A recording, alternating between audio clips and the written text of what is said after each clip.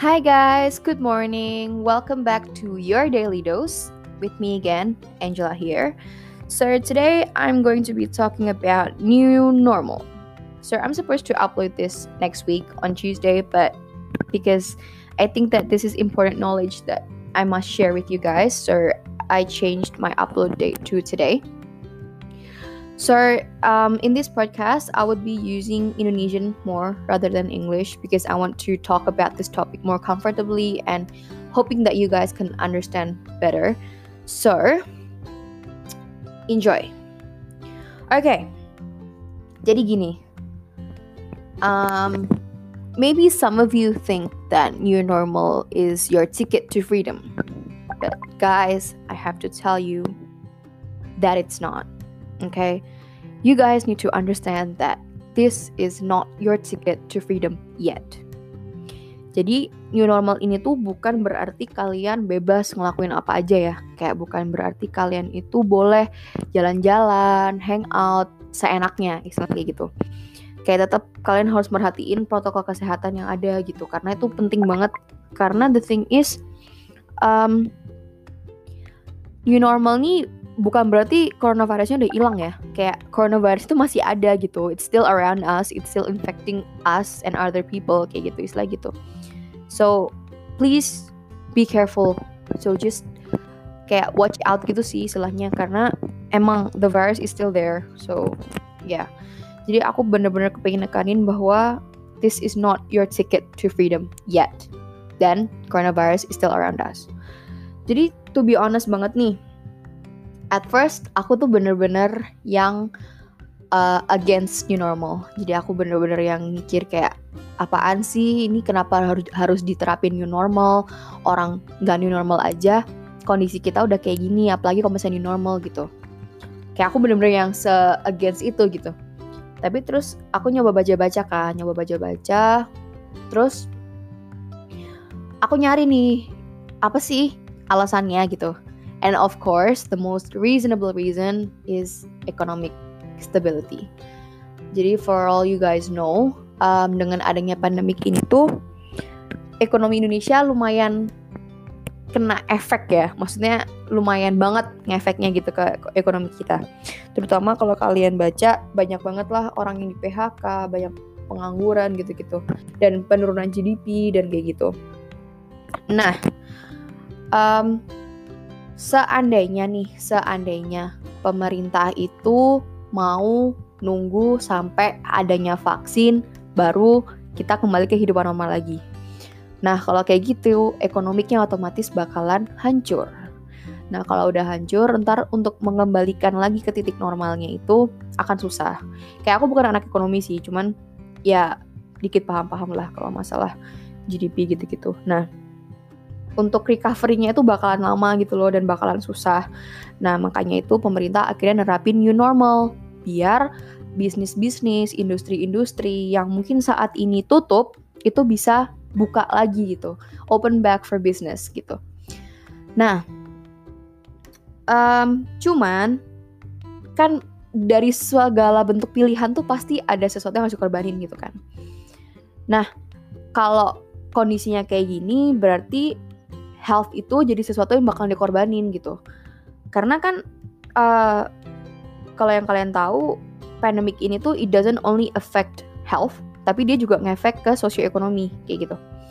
Nah, new normal ini yang aku takutin adalah takutnya misalnya ini udah diterapin new normal, tapi bukannya grafiknya turun, tapi malah naik drastis gitu. Dan mungkin kalian juga udah tahu beberapa kota itu mungkin udah di titik zona hitam. Jadi udah bukan zona merah lagi, tapi udah zona hitam. Kayak udah separah itu gitu. Nah, terus kalau udah di normal gimana dong? Nah, kayak gitu kan. Nah, banyak juga yang ngebandingin new normal ini sama the Spanish flu. Ngebandingin the coronavirus with the Spanish flu. Jadi mungkin kalian pernah baca-baca ya tentang Spanish flu. Kayak itu tahun berapa ya? 1918an kalau nggak salah. Itu tuh terjadi dalam 3 wave. Jadi the first wave, second wave, and third wave. Dan mungkin kalian juga udah baca juga kalau yang the most fatal was in the second wave. Tapi aku mau jelasin dulu ya, the fatality in the second wave itu tuh bukan cuman karena the lifting of quarantine ya, kayak banyak faktor juga sih pada masa itu yang menyebabkan kenapa di second wave itu grafiknya bisa melonjak tinggi banget sampai sekian juta yang mati, selain kayak gitu. Nah, banyak yang bandingin Spanish flu ini sama the coronavirus pandemic. Jadi istilahnya kayak sekarang tuh lagi first wave gitu.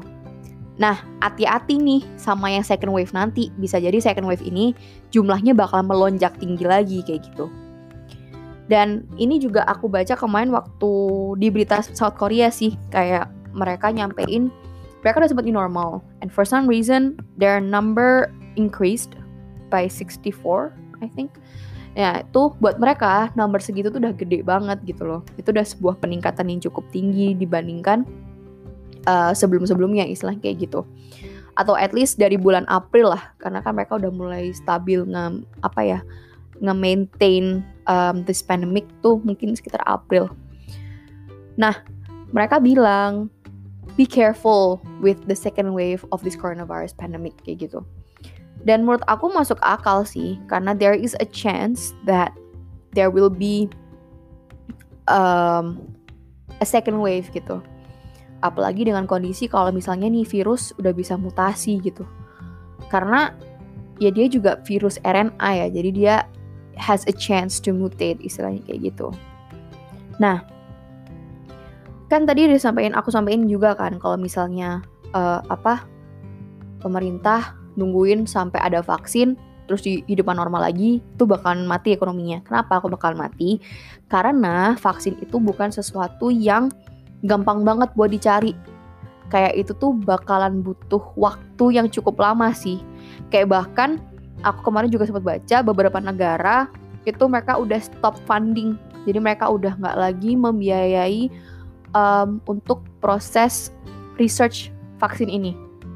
Karena buat mereka untuk mengeluarkan funding ke vaksin ini itu nggak se-urgent dari mereka untuk mengeluarkan funding untuk apa yang lebih urgent saat ini.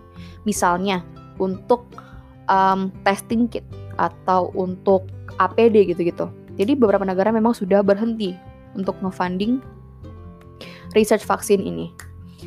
Nah, jadi memang prosesnya tuh panjang sih. Dan memang alasannya mereka juga karena prosesnya panjang gitu. Kayak mau sampai kapan gue harus ngebiayain ini, istilahnya kayak gitu. Nah, maka dari itu new normal diterapin sekarang sama pemerintah. Karena kalau misalnya nunggu, ntar kelamaan, keburu, kita udah kondisinya parah ekonomi, istilahnya kayak gitu. Nah, di sini aku pengen jelasin ke kalian kalau new normal ini kan bukan sesuatu yang yang kalian bisa semena-mena gitu nanggepinnya. Kayak kalian bisa terus seenaknya jalan-jalan sama keluarga, terus nongki-nongki kayak gitu. Masih banyak health protocol yang kalian harus tetap laksanain kayak gitu.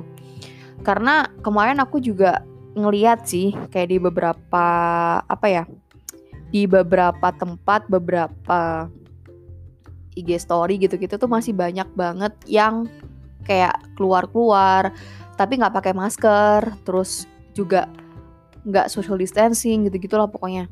Nah, itu tuh cukup bahaya gitu.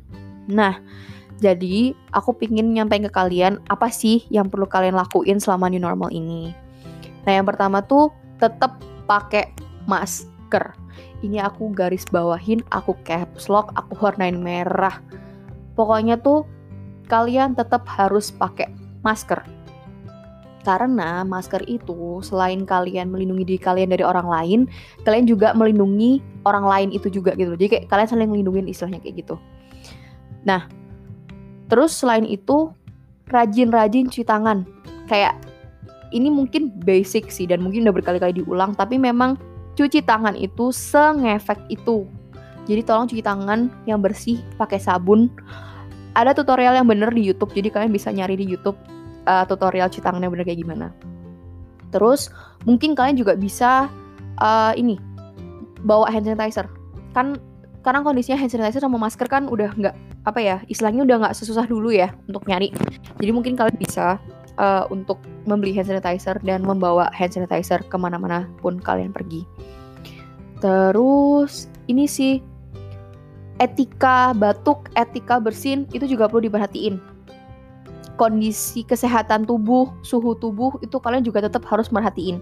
Kayak kalau misalnya kalian ngerasa kurang enak badan atau apa, saran aku jangan keluar. Kayak udah stay at home aja sampai kalian ngerasa bahwa kalian tuh udah enakan, istilahnya kayak gitu.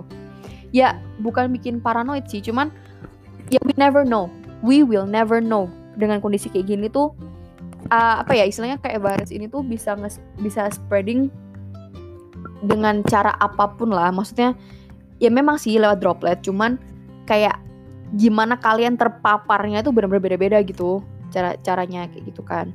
Nah itu kalian juga harus merhatiin. Terus tetap jaga jarak ya guys. Jadi misalnya kalian kerja atau kalian lagi jalan-jalan atau apa, please keep your distance. Kayak contoh simpel ketika kalian ngantri buat ke kasir, nah itu kan sekarang udah ada garis-garisnya tuh. Nah itu tolong dipatuhin ya guys. Jadi tetap ada distance-nya. Kalau misalnya kalian dine in, aku sih lebih nyaranin untuk nggak dine in ya. Kayak kalau bisa go food lah, atau grab food, atau kalian bisa take away kayak gitu. Kayak I think it's more safer karena kalian nggak interact with too many people. So kayak it's a better option sih menurut aku. Dan even if kalian mau dine in pun tetap cuci tangan, tetap bawa alat makan sendiri. Itu juga bisa ngebantu sih, karena kan kalian nggak sharing alat makan kan jadinya kayak gitu. Saya kayak bawa sedotan sendiri, sendok sendiri, garpu sendiri kayak gitu. Nah terus tetap juga ikutin protokol kalau udah sampai di rumah. Jadi kalau udah sampai di rumah tetap terus mandi jadi jangan, misalnya kalian baru nyampe rumah nih, terus kalian belum lepas baju, belum mandi, terus duduk-duduk, tidur di kasur. Nah itu jangan ya guys, tolong jangan dilakuin. Jadi kalian kalau habis pulang, langsung mandi, bajunya langsung masukin ke mesin cuci. Jadi kayak ini mungkin basic protokol banget sih. Mungkin selama pandemik ini, itu protokol yang dipaparin terus sama pemerintah. Karena emang iya gitu, especially di new normal ini gitu. Kayak kalian benar-benar perlu nerapin protokol itu, karena kayak masih banyak banget gitu loh aku ngeliat orang nggak maskeran gitu-gitu. Kayak itu tuh bener-bener simple, dan masker tuh juga nggak susah buat dicari sekarang kayak gitu. Nah basic protokolnya kan udah nih, kalian juga perlu care, perlu aware sama si coronavirus ini. Jadi mungkin kalau misalnya kalian lagi nganggur-nganggur, bisa sih kayak baca-baca tentang do's and don'ts tentang coronavirus. Mungkin sesekali update tentang the current numbers of cases or deaths and stuff like that. Itu kalian jadi lebih tahu sih tentang kondisi yang saat ini. Terus pantauin juga kayak kondisi new normal ini seperti apa sih di Indonesia. Kayak sejak dia diterapin, ngefeknya seberapa kayak gitu, casesnya tingkatnya seberapa kayak gitu. Jadi kalian bisa tahu, oh ternyata kayak gini ya, oh ternyata kayak gitu ya. Nah itu menurut aku juga penting. Terus aku tuh juga sempat baca, kalau kalian misalnya lagi mau jalan-jalan ke mall atau apa, bukan berarti kalian bisa seenaknya terus ngajak-ngajak misalnya kayak eyang kalian atau siapa gitu. Atau terutama ini sih golongan lansia atau golongan yang memiliki comorbid. Nah, apa sih artinya comorbid? Comorbid tuh dia punya penyakit penyerta. Jadi misalnya dia punya DM, atau dia punya hipertensi, atau penyakit-penyakit lain yang sekiranya selama ini pernah dikatakan cukup memiliki resiko yang tinggi ketika penyakit itu sudah tergabung dengan si COVID-19 ini. Jadi misalnya ada orang dia sakit hipertensi misalnya, terus dia ternyata tertular COVID-19. Nah, death rate-nya itu akan lebih tinggi untuk pasien-pasien yang memiliki comorbid. Jadi hati-hati juga. Nah, itu juga ini sih kalau misalnya kalian tinggal serumah sama orang yang lebih tua, misalnya golongan lansia atau orang yang punya comorbid juga, itu perlu hati-hati. Jadi kalian pulang tetap harus benar-benar bersih. Semprotin disinfektan. Tapi disinfektan itu cuman buat barang mati ya guys, kayak misalnya kursi mobil gitu-gitu. Jadi benar-benar yang sekiranya mungkin ada interaksi, kan kalian habis keluar, kalian naik mobil, masuk ke mobil, kan nempel kan badannya ke kursi mobilnya, itu bisa disemprot pakai disinfektan. Pokoknya tuh benar-benar harus aware sih, harus benar-benar understand dengan kondisi ini, karena kalian tuh harus ngerti bahwa ketika kalian nakal, ketika kalian memilih untuk misalnya nih jalan-jalan atau nggak ngikutin protokol kesehatan, itu tuh yang kena efek tuh nggak cuman kalian gitu, tapi keluarga kalian, teman-teman kalian, karena ini bukan penyakit yang nyerang diri lu sendiri kalau misalnya lu nakal gitu, karena dia ngefeknya ke banyak orang kan. Dan kayak penyebarannya pun juga kadang kita bisa nggak tahu gitu loh, karena kan nggak semuanya tuh ada symptomsnya kan. Nah gitu. Nah terus kemarin yang sempat menarik juga aku baca itu adalah kalau di beberapa negara itu mereka nerapin sistemnya contact tracing. Jadi contact tracing itu ini sih, jadi misalnya ini ada pasien yang dia positif COVID. Nah, nih pasien tuh bener-bener ditelusurin latar belakangnya, dia habis ngapain aja, dari mana aja, dan informasi itu bener-bener dipaparin ke masyarakat gitu loh. Jadi mereka tahu, oh kayaknya aku kemarin habis ini deh, aku kemarin habis itu deh. Oh iya, kayaknya aku sempat nganu orang ini deh. Nah itu ternyata juga lumayan efektif sih untuk menghindari COVID. Nah cuman aku kurang tahu sih untuk contact tracing sebenarnya udah diterapin di Indonesia apa belum, tapi sepertinya belum gitu. Nah kalau misalnya semua orang bisa tertib dengan new normal ini, semua orang bisa ngikutin health protocol yang baik dan benar, harapannya sih adalah grafik case-nya ini nggak terlalu melonjak drastis sih, kayak karena kalau misalnya udah melonjak drastis dan jumlahnya menjadi overload, itu akan ngefek ke tenaga kesehatan, ke jumlah rumah sakit, karena kalau misalnya overload nanti jadinya susah buat nanganin pasien-pasiennya gitu. Karena kalian juga perlu paham bahwa gini, COVID-19 atau this coronavirus ini atau SARS-CoV-2 ini mungkin memang yang lagi pandemik sekarang, tapi bukan berarti dengan adanya coronavirus ini penyakit yang lain hilang. Bukan berarti orang yang kemarin DM atau hipertensi penyakitnya terus hilang, enggak. Jadi rumah sakit itu juga tetap harus nge-handle pasien-pasien yang non-COVID juga gitu loh. Nah, kalau misalnya pasien COVID ini overload, itu akan menyebabkan kondisi namanya triage. Nah, triage ini tuh kondisi di mana tenaga kesehatan itu harus memilih mana pasien yang disembuhkan dan mana yang tidak. Dan kemarin kalau yang aku nggak salah baca di Italia juga sudah sempat menerapkan kayak gitu. Karena jumlah pasiennya udah sangat bludak kan. Nah, aku nggak mau di Indonesia tuh harus sampai kayak gitu, karena to be honest kan udah beberapa tempat yang zona merah kan, dan zona hitam juga malah. Nah, kalau udah kayak gitu takutnya ntar overload dan nggak bisa nanganin pasien-pasiennya malahan, dan kan kasihan kalau kayak gitu. Dan kalau misalnya grafiknya naik, itu juga akan ngefek ke banyak hal juga sih, kayak ngefek ke kebutuhan APD, ke kebutuhan obat yang digunakan saat ini dan lain sebagainya. Jadi memang efeknya itu banyak banget. So you guys need to understand, kayak jangan egois lah kalau misalnya nggak butuh banget keluar. Ya udahlah di rumah aja dulu. Kalau misalnya butuh keluar, yaudah sesekali keluar, tapi tetap patuhin protokol kesehatan yang ada. Udah banyak banget kok kayak infografik tentang protokol kesehatan di new normal ini, terutama kayak contohnya ada di Kemenkes RI. Kalian bisa follow Instagramnya juga, atau WHO.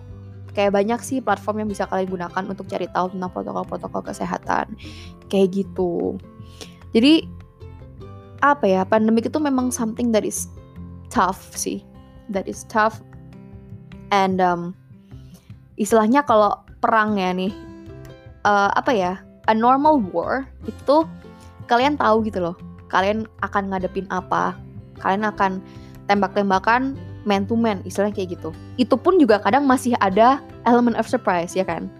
Tapi ketika itu virus, bacteria, or penyakit apapun itulah, itu kalian nggak tahu gitu loh, kalian ngadepin apa gitu, kayak karena dia nggak visible, kayak kalian nggak bisa ngelihat dia face to face terus dia ditembak terus mati gitu, nggak bisa kayak gitu. Kayak ini benar-benar sebuah war yang sulit gitu.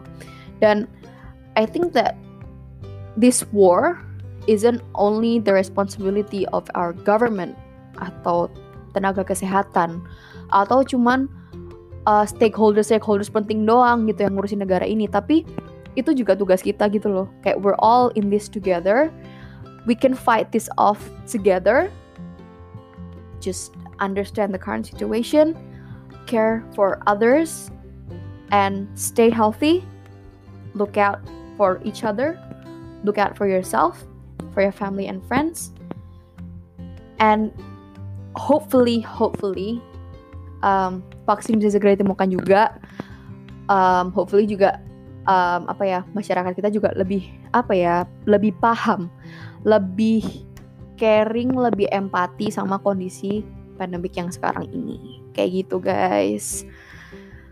So, basically that is what I want to share in my podcast. So, aku berharap podcast ini informatif sih. Dan seandainya memang mungkin aku ada yang salah ngomong atau aku ada yang salah sebut, bagi kalian pendengar boleh banget nge-DM aku atau ngekritik aku lewat Instagram aku @angela_arkandi atau bisa lewat LinkedIn juga kayak gitu. Nah, mungkin masalah new normal dan coronavirus ini juga mungkin aku akan bahas juga di section-section berikutnya tentang update kondisi dan mungkin update protokol kesehatan juga. Sharing-sharing aja sih argumen kayak gimana. Terus mungkin aku juga bisa cerita juga tentang di negara lain kayak apa, supaya kalian juga ada pandangan kayak gitu. Jadi, that is all for today. Thank you so much for listening to this section. I really hope that this was informative for you guys, and I hope that the information that I put here is going to benefit you all. So if you guys have any ideas or if you guys want to criticize me, I am very open for that. If you guys want to collaborate or you guys have any topics you guys suggest for me to talk about, you can contact me through my Instagram, or you can contact me through WhatsApp or LinkedIn or Facebook or anywhere you can find me. So once again, thank you so much for listening. I'll see you in the next session. Bye!